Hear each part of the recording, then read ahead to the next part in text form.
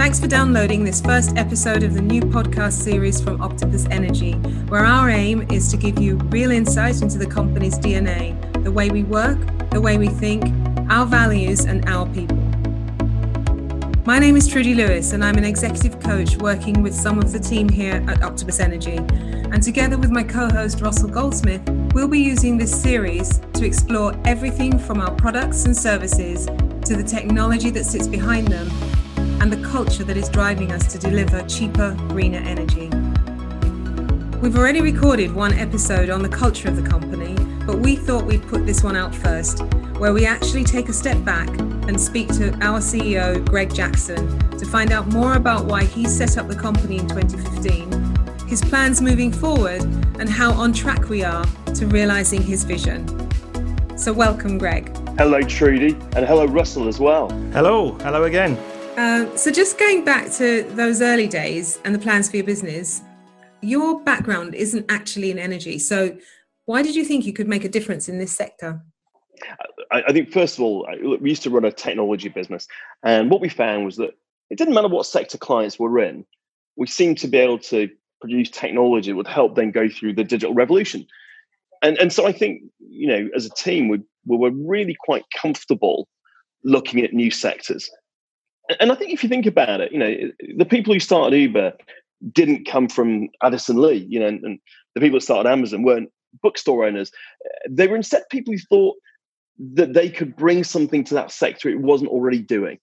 And when we looked at energy, first of all, I think it was evident that energy companies have typically in the UK and globally been bloated, inefficient, certainly not massively customer centric. And so, you could see there were a whole load of things you could probably do better. In fact, thinking about it, one of the founding moments, there were quite a lot, by the way, but one of them was I'd moved house and I'd had an energy bill, and I opened it up. It was quite high, and so I phoned up the energy company. They said, "Oh, it's high because you're on a default tariff. You've moved in. We don't know. You don't have a contract with us, but don't worry, we can now put you on a contract. It'll be much cheaper." I thought, fantastic. That was easy. Anyway, I don't know, a couple of years later, I got around to opening a bill. It was really high. And I phoned up the energy company and they said, "Oh, you're not in contract." And I said, No, I am. I phoned them and sorted that out. And they said, "No, the contract only lasts a year. And after that, you go back on a default tariff." And I was like, "Well, that's ridiculous." And he said, No, don't worry. I can put you back on contract now. It'll go down again. I said, "No, hang on though." So you're telling me the way this industry works for customers is that I have to phone you up every year in order to get a good deal, right? Otherwise, you're going to put me on a crap one. And the guy was like, yeah, don't worry, but we'll put you on one now. And so instead of being grateful that it put me onto a good deal, I was really angry that their model was whenever you're not looking, they're hiking the price and then blaming you for not phoning them. Now, I was sitting in the pub whinging about this with some friends and putting the world to rights. And I said, it doesn't have to be like this. And I talked about how tech could change energy and all those things. Anyway, as ever, they kind of they were like, "Well, if you really believe it, go and do it yourself." And I thought, well, maybe we will. And that was one of those moments that said, we just thought we could do it better for customers. And the more we looked at it, and look, Amazon, I think, has got 300 million different products. And its G&A kind of, cost of administration is 2 to 4% of revenue. Meanwhile, energy companies have typically got 2 products. And by the way, they've got a pipe and a wire to take them to your house and a direct debit. Amazon have got to somehow deal with the fact you might not be in when they deliver. And yet energy companies have a G&A typically in the UK of sort of 12 to 14%. So you just looked at that and said, that's the opportunity to use technology to drive costs down. We've already seen, and there are so many other examples of where service isn't great or it's not customer centric. And that was what gave us the kind of confidence or the impetus to believe we could do something better. I guess the last bit for me was about climate change. And the number of times I'd hear energy company CEOs blaming the green taxes for high energy bills, when we'd looked at it and we saw that they had these high administration costs and the technology was so poor. It was like, wow, that's literally, it felt immoral to me that you've got this imperative to fight climate change, and instead of embracing it and saying, look, we're the companies that can help deliver the solution for society, you're literally blaming the solution for things that are actually caused by the fact you just haven't invested in good enough systems and efficient enough operations. Okay, well let's go back to writing that business plan, Greg. How did you scope the business and know what kind of investment you needed? Yeah, so I guess we very early on had sold a technology business, and we'd seen how we'd helped clients and through that business kind of go through the digital revolution. And when we decided to set up in energy or to explore setting up in energy, we had the concept that, look, energy companies were clearly inefficient, bloated, and didn't use technology well. And we could see the opportunity to use technology to drive down costs for customers and at the same time to improve service. But we didn't know anything about energy. And I think one of the first things that we did was we actually found a group of students at London Business School. And we put an advert on the notice board, basically, to see if anybody fancied helping. And there were some MBA students who we paid to write part of their MBA on what it would take to set up an energy company. And they were able to research, kind of the cash flows and things like that, so you could get a sense of what it would take. And I must admit, by the way, that was a double-edged sword. And I'm not sure I'd do it again, because they did some incredibly thorough work, super people, but they did basically find that we needed £10 million backing to get started. And given it at the time, all we had was a PowerPoint, some ideas, and no MVP. And because it's a regulated sector, you can't really set up an MVP for nothing the way you do in some other sectors. We really did kind of face the prospect of having to go pitching investors for £10 million just cold. So we actually we chickened out, put the business plan away and got on doing other things. And it was only a few years later when I met Simon Rogerson, who's the founder of Octopus Capital, Octopus Group, and discovered that not only did they run one of the kind of leading venture capital firms in London, which I kind of knew about and really respected, but they also had £3 or £4 billion invested in renewable generation in the UK. In fact, I think they were the leading solar investors, and realised, that maybe they'd be the perfect backers for this on-the-shelf business plan. And so I pitched Simon, and he liked the idea. In fact, it was something that he'd been wondering about as well, and he loved the formulation we brought him. And I think, amazingly, that chance meeting led, I think, maybe 5 or 6 weeks later to us agreeing the deal that they would back us with £10 million. So that was the beginning. So, by the way, I should address the name, because we pitched them originally on an energy business. I think it was going to be called Positive Energy or something kind of equally generic. And we loved it. We had a great logo, all that stuff. But just before we agreed the deal, Simon said, by the way, would you mind calling it Octopus Energy? And our first reaction was like, oh, tentacles and rubber and suckers and stuff like that. We went away and we tried to see, could we make it cute and human and approachable? And we did. And we fell in love with it. And then Simon said, maybe we don't call it Octopus Energy just in case it goes wrong. I went, oh, but no, we love it. Anyway, so we almost tossed a coin on it. And between us, I think this is one of the best decisions we've made, because in a market where people so often forget who their energy supplier is, you never forget Octopus. And I think it's been a great gift to us. And it's a great reminder, isn't it, that, some of the best decisions you make feel wrong to begin with, or you have to learn to see how they feel when you try them on. And years later, I'm so grateful for Simon's suggestion. No, it's certainly, I mean, it's a recognizable name. It's easy to, I mean, what's important as well when you're searching for brands online is it's easy to spell, it's easy to remember. So I think, you picked up, you hit on a winner there. That's for sure. But I mean, what I was going to ask you though is, did you expect it to grow? Did you expect the business to grow as quickly as it has? Russ, there are two parts to this. Internally, the dream was always, the belief was always that we could do this. But I was nervous to say that to people, because you sound like you're smoking something, right? The reality was, if we looked, energy globally is a $2 trillion market. It's set to grow to maybe $4 trillion as we decarbonize transport and as heating moves to electricity and so on. And so, it's a colossal market. And when we sat and wrote the business plan, and you kind of worked it bottom up, and there's a bit when we got to 250,000 customers in 5 years. And that was a revenue of £250 million, because people spend about £1,000 a year on energy. You kind of looked at it and went, wow, in 5 years, we think we'll have a business doing 250 million of revenue. That sounds scary. So we kind of, we sat there and we went, but we think we can grow faster than this. And we set a stretch target of 600 1,000 customers in 5 years, 600 million of revenue. And you go like, we found that unfathomably high. And so, we didn't dare kind of say any more than that. But the reality in my head was when I started off at the beginning, I said, look, a 10% market share would be, in the UK alone, would be 2.5 million customers, sort of 2.5 billion of revenue. I didn't dare say that to anyone.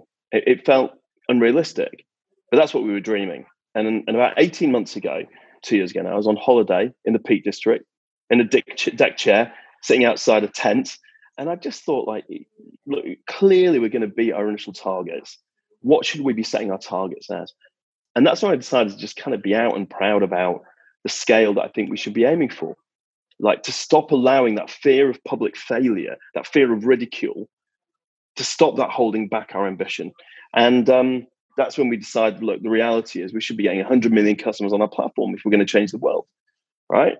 We're here to make, I think Steve Jobs sometimes said, your job is to make a dent in the universe. Well, I think our job is to make a big green dent in the universe. And to do that, we've got to be big. And so 100 million customers on the platform. And if we get there, then we should keep on going.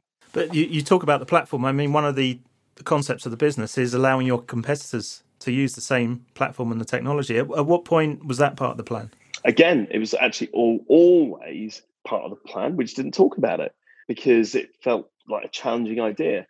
The platform's interesting. It's called Kraken, and its job is to be a complete digital platform. Like, forgive me for the language, but it's sort of big freaking robot that can do everything from gathering the electrons from green generation right through to distributing them to consumers and charging for it and everything in between.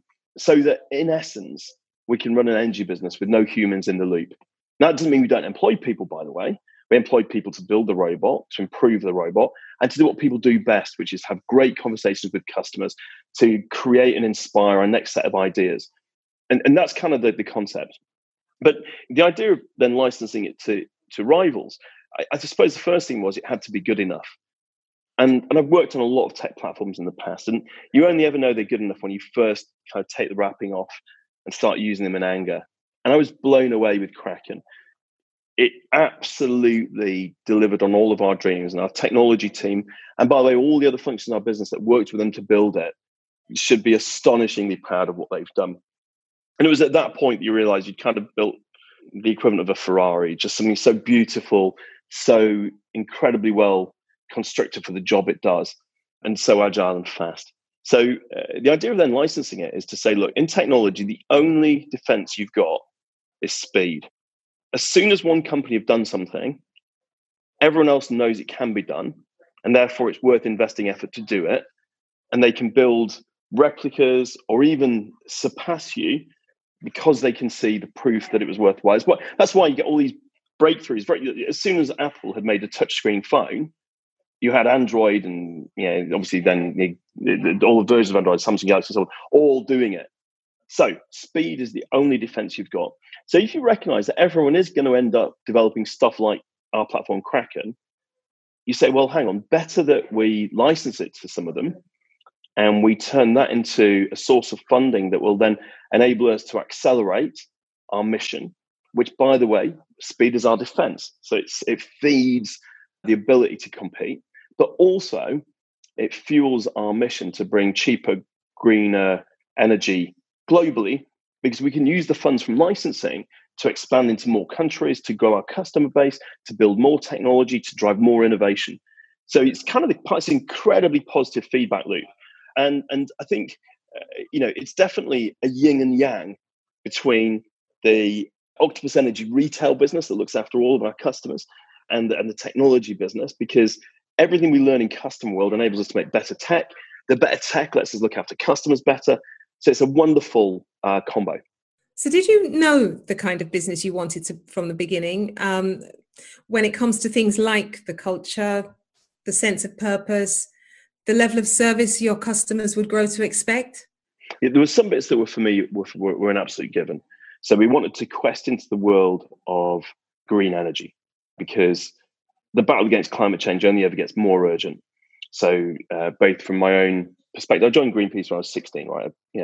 I've always cared passionately about, call it, the environment in the wider sense, but also as a business, because if we're facing this, kind of crisis as a species, and if we can create a business that makes money by, kind of tackling climate change, it's a huge competitive edge versus companies that have made money through causing climate change.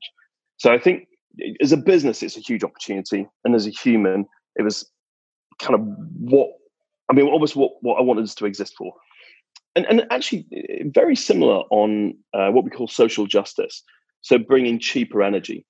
In the UK, high energy bills are, for a low-income household, they're the difference between being able to send your kids on a school trip or buy them a uniform and not being able to do those things.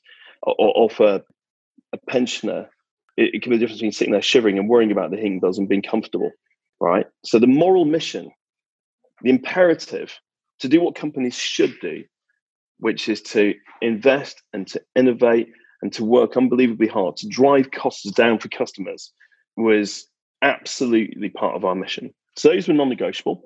And the use of technology to enable this, well, we're from a technology background. That's why we saw this opportunity. So that was a given. But interesting on the customer service one, that was very much, that came from Octopus, our investors, actually. Originally, I couldn't decide whether we should be like Ryanair. Forgive me, Ryanair, but I hope this is recognizable. This is going to be bonkers cheap. But in return, you do it our way. This is not going to be like, white glove service. This is going to be, you fit our mold. And Octopus, because Octopus basically as an investments company has got, 50,000 customers who've invested large sums of money into its funds and has built a brand in that world for treating the investors incredibly well. Well, that kind of meant that we had to also have the same degree of incredible service that they did. And so that helps us choose that we weren't going to be Ryanair. We were going to be Octopus level of service. And again, I think a bit like we talked earlier about the name, I'm so glad we chose that path, because what we found is there's really very little trade-off in energy between cost and service. In fact, there's virtually none. Our system that drives costs down also reduces the number of errors we make. That's what makes the service low cost, but it's also what makes for excellent service. And I think, like so many other sectors, the combo, the technology allows this combo of dramatically better service and dramatically lower price. But that then is what enables us to do things like, for 3 years in a row, we've been recommended by Which. We're the only company to have done that, kind of across that period of time, across all 3 years, and to come pretty much top of Trustpilot. And I don't know, we've just been made the only energy company in the top, in fact, I think the only utility in the top 30 brands companies in the UK, according to the Institute of Customer Service. So all of those things have actually then fed into the opportunity to create a differentiated brand. And so I'm really glad that we're delivering the deep stuff, the social justice and the real drive towards a green energy system, but actually embracing and loving our customers en route has been a wonderful way of proving that we mean it, and of getting customers to buy into our mission and help us make it bigger, faster, for the good of everyone. And alongside that, in terms of customer service, there's a whole part around feedback and complaints and mistakes. And from what you were saying, you sound very transparent and open to actually deal with all of those types of things. So what has that been like for you? Yeah, this has been a wonderful living experiment in kind of just seeing what happens if you start off being transparent. Can you carry on? Right? Because I think most companies over time have got the dirty secrets that they kind of brush under the carpet. And after doing that, for a few years, and they're not evil companies, but it's just like some things are hard to, kind of lean into, right? And so traditional training in PR and often in marketing is you kind of brush those things away. But the problem is, that means that after you've been doing that for a few years, every time you do an interview or describe what's going on in the company, you've got to remember all the secrets you can't talk about, or all the kind of hidden skeletons. And so really it's more stressful leaning into issues on a case-by-case basis. But it's less stressful in the long run to not have a whole pile of stuff that you're worried people might one day find out, or you've got to cover up, or you've got to have flim-flam around. So that was kind of the choice. And I think it then buys you permission, by the way, to have a very different set of conversations with people like regulators and government and so on, because you're able to demonstrate that when you screw up, you're honest about it. That doesn't matter how many layers you pull back, you'll see the same story. And in a sector like this, the need to build trust with people like regulators so that you can really help drive innovation and change for the good of the good of our climate and the good of customers. That transparency has really helped with that. By the way, one other quick thing on this, Trinh, and sorry to jump, but we're talking about what kind of company we want to build. And I talked a lot about the external face, the sort of the mission. But really important bit was also, look, a company is a group of people and the people who work there.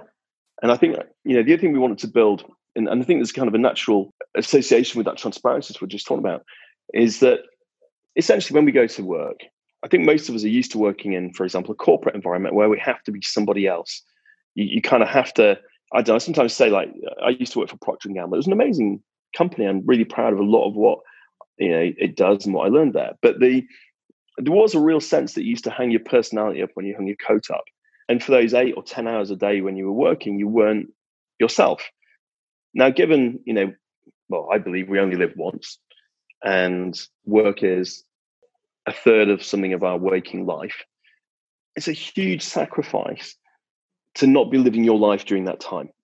So we wanted to create a company where you can live your life at work and be yourself. I think then that, we'll talk about culture in the next episode, as we know, because it's already in the can. And so there's a lot about that there. But that was a fundamental thing we wanted to do here, was to build a company where, again, from the beginning, we would try out how much we can let people be themselves and see if we could scale something that improved the lives of workers the way that hopefully would also improve the lives of consumers. Greg, given what the business stands for, do you see yourself as a activist CEO? It's a good question.